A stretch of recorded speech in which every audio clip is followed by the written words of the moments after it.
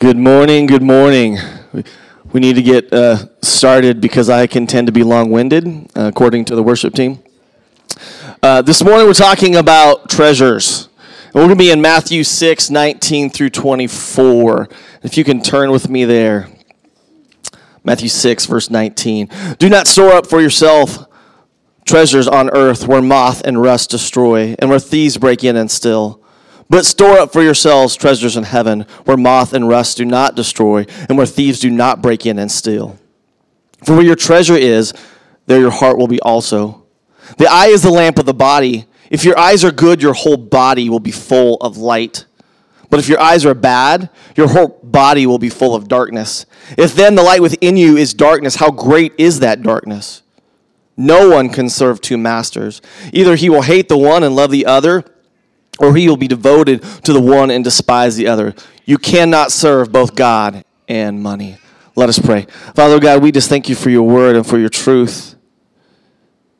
As you speak to us today about our love for stuff, for money, for finances, the fact that many of us here today are probably full of worry because of lack of money, or money that might be taken away, or that the economy might change. Lord, your peace calls us to something better. That through the good and through the bad, that we would follow you. And that you never change. You're always here. You're Abba Father. And in Jesus' name, we say amen. We're going to talk about finances today. Yay! This is good. This is really more about, and you're going to see, why do we talk about finances? We primarily do 80 to 90% of our teaching, expository text teaching, which means we're going to go right through Scripture. And as we go through the Gospel of Matthew, Jesus is going to talk about money. And he's going to talk about money often. In fact, out of his 40 parable teachings that Jesus does, 11 of them have to do with some form of finances. All believers are called to be givers, to be generous. And we'll look at that today. And the reason why the Lord in this passage is talking about this in Matthew 6, 19 through 24 is our treasures. The things that we look to rather than looking to God. And that's going to be our first point today, is storing up treasures. When we think about this world and what our focus is on, man, how many people just love stuff? I love stuff. I like buying things. I get focused on things.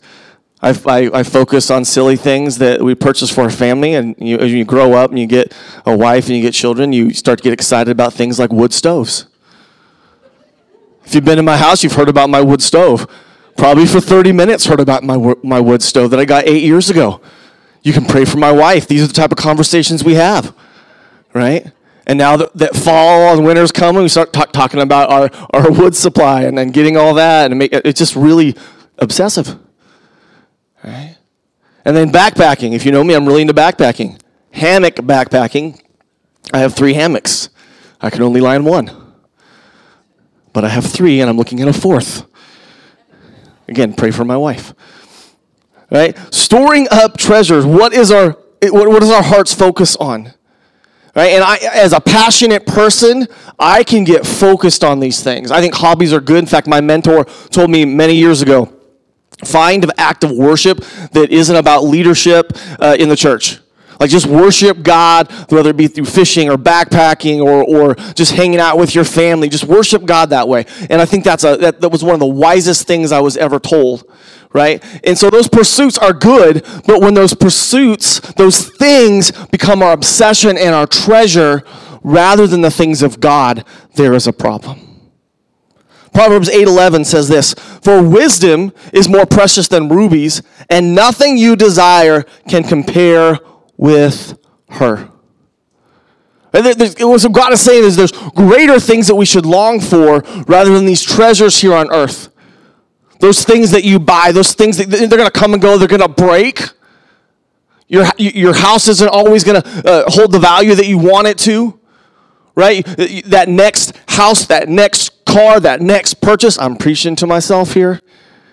It's not going to bring the happiness that you think it will. There's nothing wrong with those things. But when they take the place of your heart, then there is a problem. For we understand as believers, there's nothing more powerful and important for us than in our salvation, knowing the Word of God and the Spirit of God. Nothing greater than that. In Ecclesiastes 1:14, King Solomon says, I have seen all things that are done under the sun. All of them are meaningless, a chasing after the wind. No one had more money and more stuff and more wives and more pleasure and more things than King Solomon. But he writes in Ecclesiastes 1:14, man, I've had it all, more than you could ever think of. I've had it and then some. And it was meaningless. It was chasing after the wind. I don't know if you ever chased after the wind before. I've storm chased before. Anybody storm chased? I've storm chased before. Dumb thing to do, don't do it. Chasing after the wind. In the Bible there, in Ecclesiastes 1:14, gives us this analogy of it's just senseless. And we look at that, yeah, you get chased after the wind, you're never going to catch it. You know, like you only see the effects of it, right? It would be ridiculous to do so. However, we do that all the time. Ask yourself this morning, are you tired? Are you tired? And I believe some of us right now are so, if we would say, yes, I am so tired, because the rat race of life, right? Living for the weekend mentality. Storing up treasures in heaven. Like there's nothing wrong with working. In fact, Scripture calls us to do that. And to take care of our family and take care of orphans and widows and those around us. Like your finances have a meaning. But if your finances and your work is all about your retirement plan or the next vacation plan or the next purchase, if that's what it's about, you are going to lack purpose on a daily basis because, right, those things will only get you up in the morning for so long. But there's treasures in heaven. And if that becomes our why, that's why we go to work. That's why we have provision. That's why we do what we do. See, the rat race of the American dream is getting to many of us. It's that chasing after the wind. I love this quote I found this week from Will Rogers, way before most of our time, but I love the quote. Too many people spend money they earn to buy things they don't want, to impress people they don't like. We need to work on that like part too, don't we, right? Right, that's what we do. Like, I just get more stuff, and I'm right there with you again. I'm preaching to the choir, right? I always have something that I have my eye on. That I'm like, okay, I could purchase this. I could save up for this. And I do research, right? And then seriously, no legit, like or legit thing. Once I get it, I'm like, well, now what? Well, now what? What am I going to be obsessed about now? See, there's gifts that the Lord gives us. These treasures.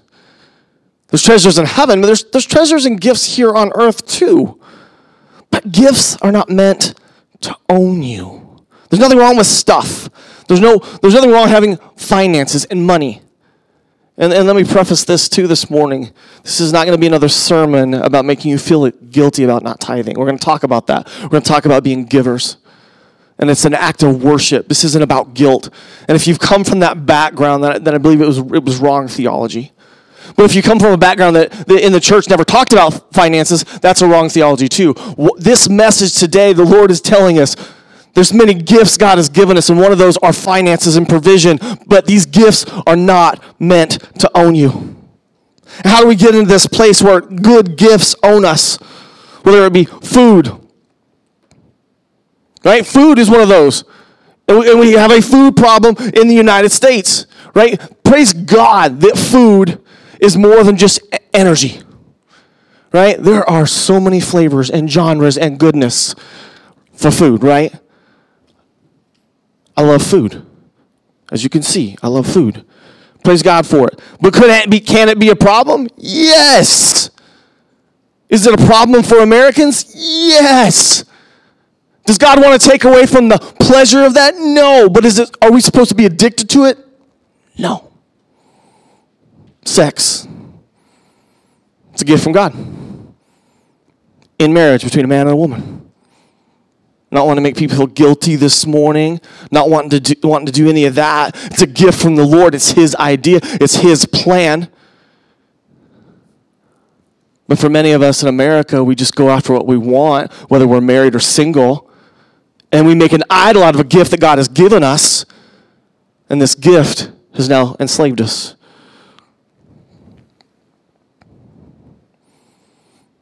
What happens when these gifts take the place of the giver? Scripture says, where your treasure is, there your heart will be also. And I thank God he gives us gifts. So many gifts that we can't count. And I just named a few today. And you think about those, right? Married people, right? The things that they'll tell you that you're going to argue about. Intimacy is one. It's a gift from God. Right? Treat it well. Right? These gifts are to honor God, not to be all about us. The other thing that they'll tell you that you'll fight about is finances. Right? All of the married people are like, we don't fight about. No, yes, most of us do. Right? It's an issue. There's an enslavement that the enemy wants to do. But we don't have to follow it. We can build treasures up in heaven. See, the eye. Talks about the eye, how we see God. And that's how we see the world. The eye is the lamp of the body. If your eyes are good, your whole body will be full of light. But if your eyes are bad, your whole body will be full of darkness. If then the light within you is darkness, how great is that darkness? God speaks much about his followers, his children, being givers and being generous. And in this passage, Jesus is taking his people and he's speaking to them about the enslavement of building up stuff, giving just so other people see it, giving it just out of religion rather than a heart for God. And he says, where your treasure is, there your heart will be also. When you think about the eye, how you see the world and how you see God, is God generous? Is the God we serve, Abba Father, is he generous? Does his cup run out?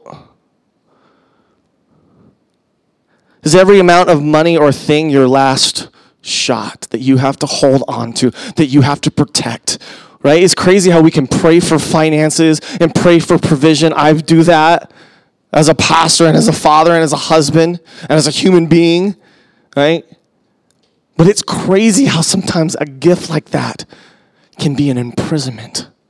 Right? They even do study on people that have won the lottery, and a lot of them aren't doing well. I'm like, I'll take that test. Right? God, I think I'd do better. 1 Timothy 6, 17 through 19. Command those who are rich in this present world not to be arrogant, nor to put their hope in wealth, which is so uncertain, but to put their hope in God, who richly provides us with everything for our enjoyment. Command them to do good, to be rich in good deeds, and to be generous and willing to share. In this way, they will lay up treasures for themselves as a firm foundation for the coming age, so that they may take hold of the life that is truly life. It's not having plenty that's the problem. And we as Americans, and as the West, compared to the rest of the world, we would be in this present age. Most of us in here, we would be considered rich. 2 cars, homes, praise God for those things. But when they steal the blessings of the Lord, there's a problem. 7, 8 years ago, when Pastor Clinton and I went full-time, when we left our very safe government jobs. He was a police officer. I was a 5th grade teacher. The number one thing that people asked was, what about your retirement? What about the safety of that job? And that was something that we both really retirement, wow, we're not going to have retirement right now. We're not going to have some of those safety nets. But it's interesting that was the first thing that people thought of, and with good intentions. And ask Ask yourself, is my hope in what God can do or in what I can save? Many of us are full of hope or lacking in hope based on the stock market right now. And ask yourself, are you more concerned about being rich in your bank account or in good deeds? I know one that I will probably worry more about and fight with sometimes my spouse over. And my prayer is that I would be more concerned about good deeds for the Lord, have an overflow of his working in my life than being obsessed. And now that I'm like old, I was 7, 8 years ago, I'm getting older, retirement is, I can at least start to see it. It's harder to be brave. It's harder to be courageous, right? Ask yourself this morning, do you judge people based on their wealth? And that can go many of ways. Poor people are lazy. Is that what you think? Some of us do. Rich people are greedy. That's what some of us think. Some of the most greedy people that I've met had zero in the bank. Some of the most generous people that I've ever met had way more money than I will ever have. Right? We got to be careful with some of those stereotypes.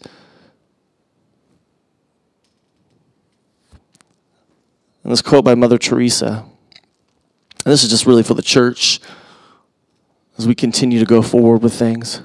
Let us more and more insist on raising funds of love, of kindness, of understanding, and of peace. Money will come if we seek first the kingdom of God. The rest will be given. And what she's saying as a church leader, sometimes our focus can be so much on the funds rather than storing up treasures in heaven. And I'm very thankful the 15 years of co-leading this church that we have seen giving and provision in miraculous ways. This church continues to mature and grow in those things. In fact, when COVID hit, that was one of the first things that all churches were fearful of. Of like, man, when people get hit hard, and they stop giving, right? And some of them just can't give. You don't have a job. And we were really scared about this, and with our elders, and we're looking at this, we're praying about this, like, okay, this could be a really bad future. And we're looking at growing bigger by growing smaller, and all these plans and all these things. And I remember we had someone show up that day, and one of our single moms, and she gave a generous amount of money that day. And she said, whoever needs this the most, give it. I remember our elders and Pastor Clint and I were like, we're going to be okay. Second point today, no one can serve two masters. So Jesus is telling us to store up treasures in heaven. Care more about people and about the Lord than your bank account. And some of us, again, we're looking at the stock market more than we are the Bible. We're looking at the news and all the inflation. We're worried more about that than people going to hell. Right? We care more about what our house looks like than the fact there are people around us that are orphans, that are widows, that are homeless. Right? We cannot get calloused. When Jesus saying no one can serve two masters, saying you will not serve God and serve money. It'll be one or the other. But there is demonic spirit behind the love of money. 1 Timothy tells us that. It's the love of money, which is the root of all evil. Not to have it. Some have much, some have little. It's what we do with it. Some of us, we might have little and we think we're off the hook for loving money. No, it's not how it works. Matthew 23:23. Woe to you, teachers of the law and Pharisees, you hypocrites! You give 1/10 of your spices, mint, dill, and cumin, but you have neglected the more important matters of the law, justice, mercy, and faithfulness. You should have practiced the latter without neglecting the former. And we talk about finances and giving and being generous because Scripture does. And this is always, again, I'm going through Matthew. We're in Matthew 6, that's Matthew 23. There are going to be some other teachings on it.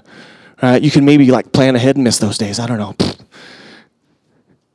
The reason why the Lord talks about it because it's a big deal. And he's wanting to free his people up. Today is about the battle of our heart and our treasures. Matthew 23:23 isn't telling us not to give or tithe. In fact, he's telling us to do that. That it was a practice of believers. But there is a problem for those of us that have grown up in the church. And we tithe, and we have that discipline. But it becomes a bill. It becomes a thing we do. Rather than an overflow of worship in our heart and God's faithfulness and trusting in the Lord, right? You know, it just becomes a bill. It's like your car payment, your house payment, your retirement payment, whatever it would be. And there's a warning of that. Then we practice this discipline of tithing, but our character is lacking. So there's this beautiful thing when God's people are givers. I'm not talking about a building campaign. I'm not even talking about tithing today. It's about our finances not owning us. We see in Acts 2:45, one of our favorite passages, right? This is when we all look to. Selling their possessions and goods they gave to anyone as he had need. And there was this overflow of the Spirit in the early church.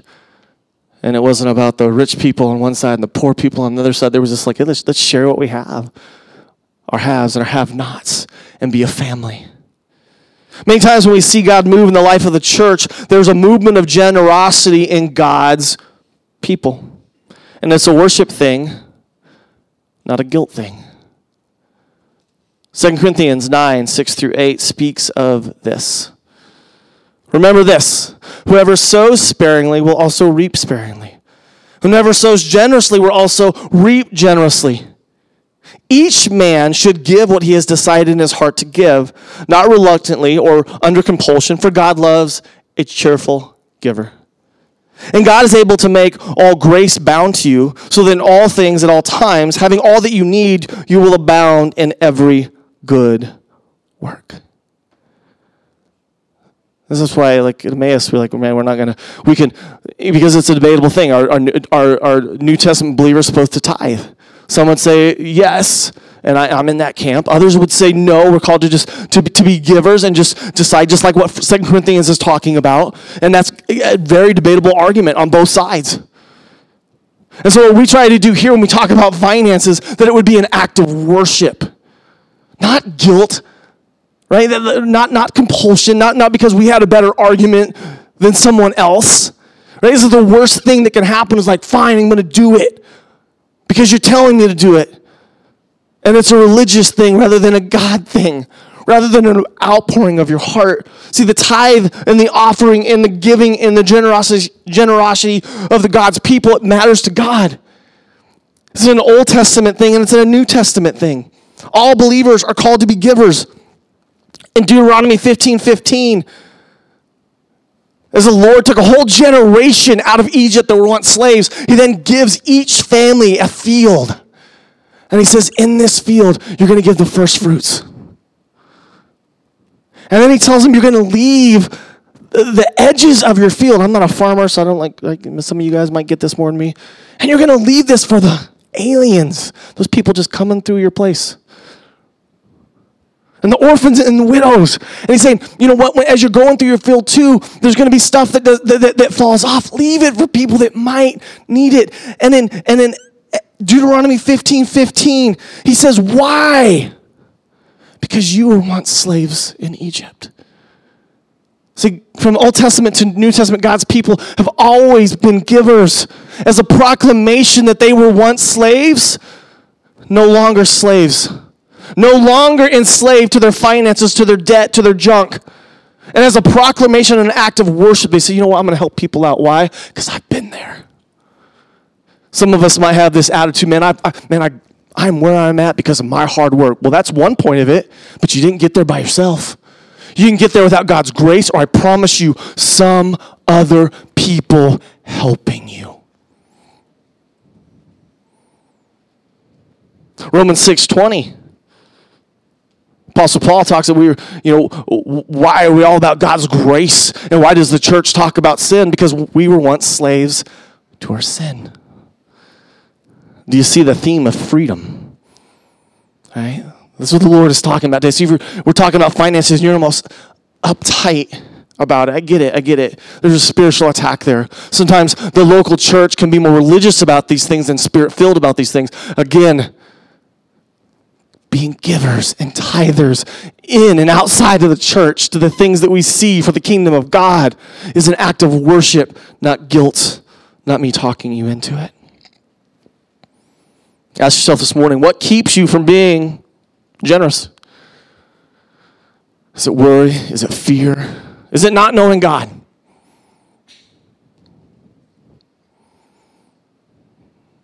And one of the things that we give three things I believe that can keep us from having a generous spirit. And number one is we haven't seen it modeled. Maybe you just haven't seen it modeled. Maybe you grew up in a home, maybe you grew up in a home that tithed, but you knew you weren't generous, you weren't givers. Everything was about your bank account and that worry. So it just wasn't modeled to you. Maybe you're a new believer, and it just hasn't been modeled to you. Like modeling and seeing it happen. We pray that this church would model that we'd be generous with the tithe and offerings to people that need it. Right? Like modeling something is really important. Like I look at my kids. Last week, my son had a prayer request and a prayer chain. He wanted some certain football teams to lose. One was, you guessed, the Chiefs. Don't hate me. Hate the 8-year-old. He got his prayer chain in kids' class. The Chiefs would lose. The Seahawks would lose. And a certain team on Monday night would win. He has a fourth prayer because I think he thinks he's a prophet now. Right? But I was there looking at my, like, oh man, this is like, man, why would my son pray for those things? Maybe because dad has some friends that are Chiefs fans and Seahawks fans, right? Like modeling is a big deal. Like, well, obviously I have some work to do at home, right? We're going to pray for godly things. And for the Eagles to lose to the Chiefs today, you're welcome. Number two, one of the reasons why sometimes we don't have a generous spirit. So we're looking for that rainy day, right? You've seen it modeled, but you're and there's teaching on this, good teaching on this, right? That we build up our storehouses so that we can be givers. But see, we all struggle with greed. Our storehouses can't ever get big enough, and we're waiting for that rainy day. If you were serving the other master that God is talking about, the rainy day never comes, but you're always preparing for it. And your storehouses will be huge, and they'll be locked up. And sometimes individually and corporately, we're guilty of those things too, right? Like we're in a rainy day season. And may the church be found faithful in her generosity, not in her fear, not in her holding back. And that's individually we have to look at, and also corporately. The third thing, and it keeps us from being generous, is just our debt. Our debt and our stuff. Saw this quote this week: the only man who sticks closer to you in adversity than a friend is a creditor. And that is the truth. Been there, done that. The third reason why I think that we can be so just not generous is because when we are truly enslaved to our debt that we have, and the more debt that we want to accumulate on stuff that we don't truly need. And I'm in that boat too, just like many of us in here. That I can struggle with that. God has called us to be free. Say that the average debt for Gen Z, 18 to 23-year-olds, those are the ones that can work, are almost $10,000 in debt already. Millennials, 24 to 39-year-olds, $78,000 in debt. Gen X, my generation, average debt of $135,000. The average credit card debt for most of us is between $6,000 and $10,000. There's some enslavement going on, right? And the Lord has called us to be free. John 8:36, so if the Son sets you free, you will be free indeed. So why does the Lord talk to us about enslavement? Because we are in a Western world that right now has more provision and more pleasures than most of the world combined. Yet we still go pity party on us. And it's okay to feel those things, but when you get captivated by those things, that you're full of worry because you're watching inflation, you're watching the stock market, all things I care about as well. But we have to watch our hearts on those things, because the question is, are you free? If you're free, you're not continue waiting for a rainy day to give, a reason to give, but yet one never comes to mind when they're all around us. As a church, if it were more about building buildings and campaigns than taking care of the orphans and the widows around us, then we've missed it completely. And the question is, are we free? A couple questions for us to go through and seek the Lord on today as we worship him. First question, do you need help to get out of the hole of serving two masters? But for a believer, the holes that we get ourselves in, that most of the time, 99% of the time, if you are in a hole, you can't dig yourself out, or you wouldn't be there in the first place. Is it debt? Is it stuff? Is it just not knowing how to manage your money? Like you, pastor after pastor is talking about finances and giving. You're like, I don't know how to manage my money. I need help. It's a great part of discipleship. And we'd love to come alongside you with no guilt, no condemnation, just some wisdom. Do you need help to get out of the hole of serving two masters? For some of us, it's just bank math skills. For some of us, it's just like shopping therapy that has gone too far. You think these things will bring happiness, and they won't. And today you acknowledge, I need help. I need help because it's just thing after thing after thing. Number two, in what ways is the Lord calling you to be more generous? And this is something as a church we ask ourselves, but individually we ask ourselves too. Lord, what are you calling me to do this year? This finance, this provision, it can't be all about my family. It can't all be about my retirement. It can't be all about my vacation or this or that. Lord God, what are you calling me to do to be generous with people that are in need? And the last question before he closes, what do you treasure? Because it all boils down to that. And my eyes and your eyes, that they're on Jesus. We think different, we act different, we fear different. Our hope is different. And the Lord clearly says, where your heart is where your treasure is. And where your treasure is where your heart is. And so today we go before a holy God who says he can change our heart, he can change our mind, if we would bow before him and worship him. If you guys can stand with me, we're going to close in prayer. Father, Lord God, we just come to you to worship you in the name of Jesus. The greatest debt that we could ever have is the debt of sin. And by the name of Jesus, what was done on the cross, that debt was paid. And God, that is the greatest forgiveness. Father, you paid a debt that we could not. And Father, as an anthem, would we also not be debt in our finances, enslaved to our bank account, to our stuff? Father, we pray in Jesus' name that you would set us free, not so we can build up bigger storehouses and justify our greed, but instead, Father, that we would be free and be generous. That all of our finances are yours, God. And Holy Spirit, when you tell us to give, we would do it. When you tell us to save, we would do it. Not out of our flesh, not out of our worry. Father, I pray in Jesus' name, as so many young families in here today, that we would be set free from the rat race of the American dream. That we would be set free from worry. You are our greatest retirement plan. You know every hair on our head and the number of our days. May we not plan for a retirement that may not happen, but would we invest in today in the gospel and to your people today? For if the Son has set you free, then you are free indeed. And Father, may we walk in your freedom. In Jesus' name, amen.